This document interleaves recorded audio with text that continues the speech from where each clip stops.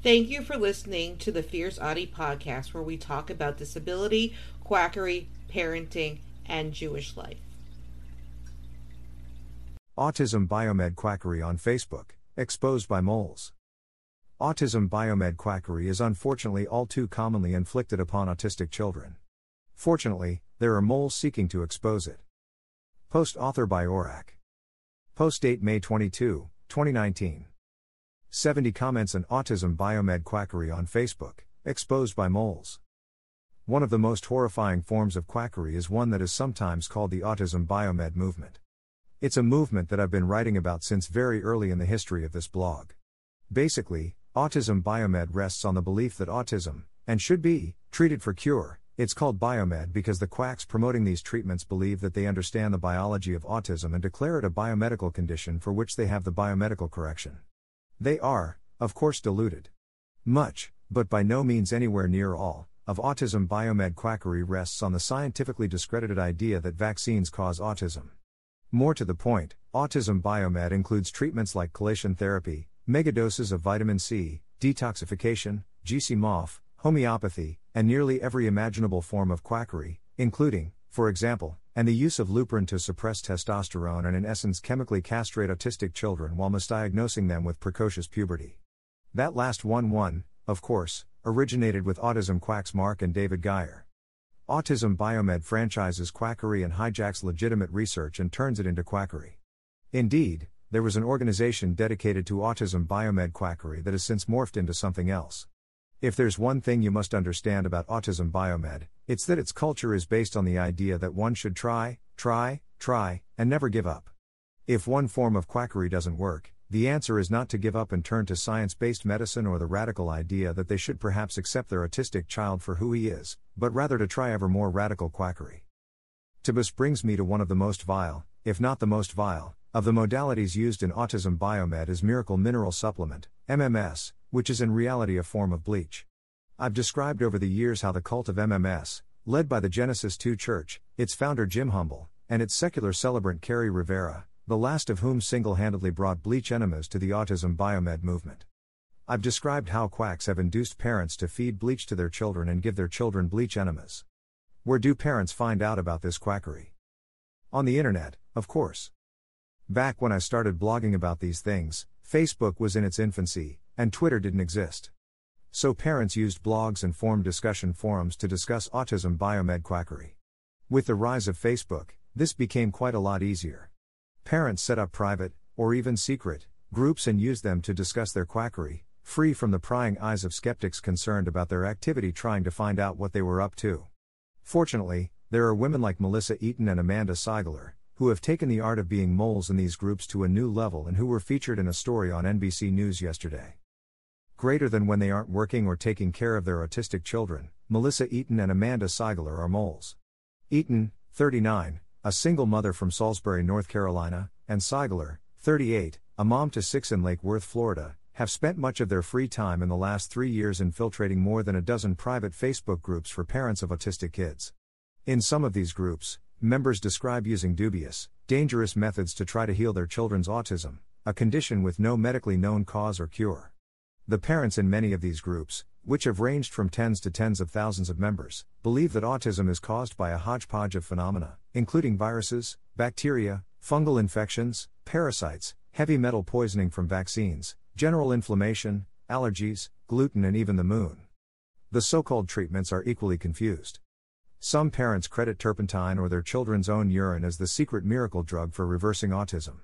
One of the most sought-after chemicals is chlorine dioxide, a compound that the Food and Drug Administration warns amounts to industrial bleach, and doctors say can cause permanent harm.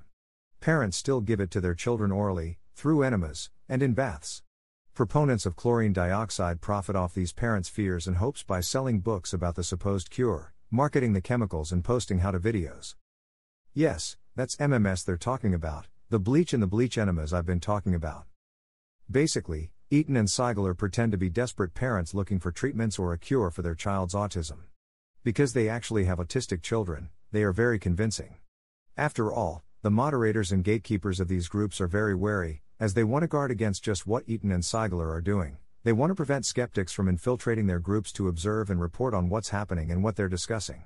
Once in, Eaton and Seigler take screenshots of posts by parents describing subjecting their children to quackery like MMS.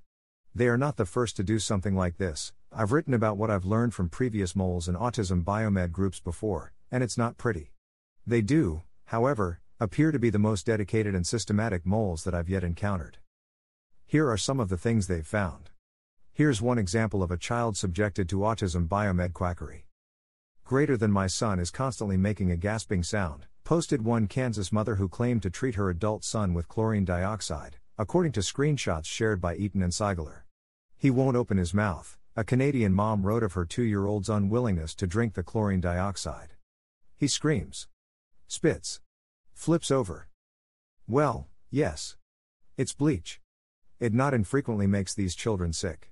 After all, Kerry Rivera's whole protocol involved increasing the dose until the child does start to become sick. That was the point. For example, greater than the groups are filled with parents who say they have tried treating their children with chlorine dioxide. Have not been able to get 5-year-old to cooperate with enemas, a Massachusetts mother complained, according to a screenshot provided by Eaton and Seigler, who worked together in their investigating. One Georgia mother posted a photo of a long thread of what looks like mucus that she said dislodged after giving her autistic son a chlorine dioxide enema. In the caption, she wrote, "It broke in half when Jojo trying to escape." And greater than the worst part is the comments, which suggest that the children's adverse reactions are just proof that the chlorine dioxide is working, Eaton and Seigler said. Yes, I've seen that claim many, many times. It is, as I just mentioned, a central feature of Kerry Rivera's protocol, where she explicitly says this.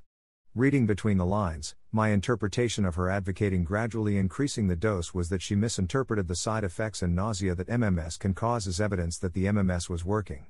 Sadly, although Rivera can no longer sell her quackery in the US, she's still active in Mexico. Hilariously, and depressingly, she does still defend her use of MMS. Greater than Rivera declined to be interviewed by NBC News, but in emails she defended chlorine dioxide and her credentials. This is a medical issue. I have a degree in homeopathy and work with MDs and PhD scientists, she wrote. Rivera did not respond to requests for more information about these doctors and the institution that granted her degree. I'm not sure what bleach enemas have to do with homeopathy, but I am amused by her claim that she works with MD and PhD scientists.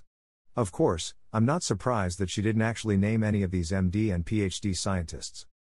As for the long thread of mucus mentioned by the parent, I've discussed this aspect in detail.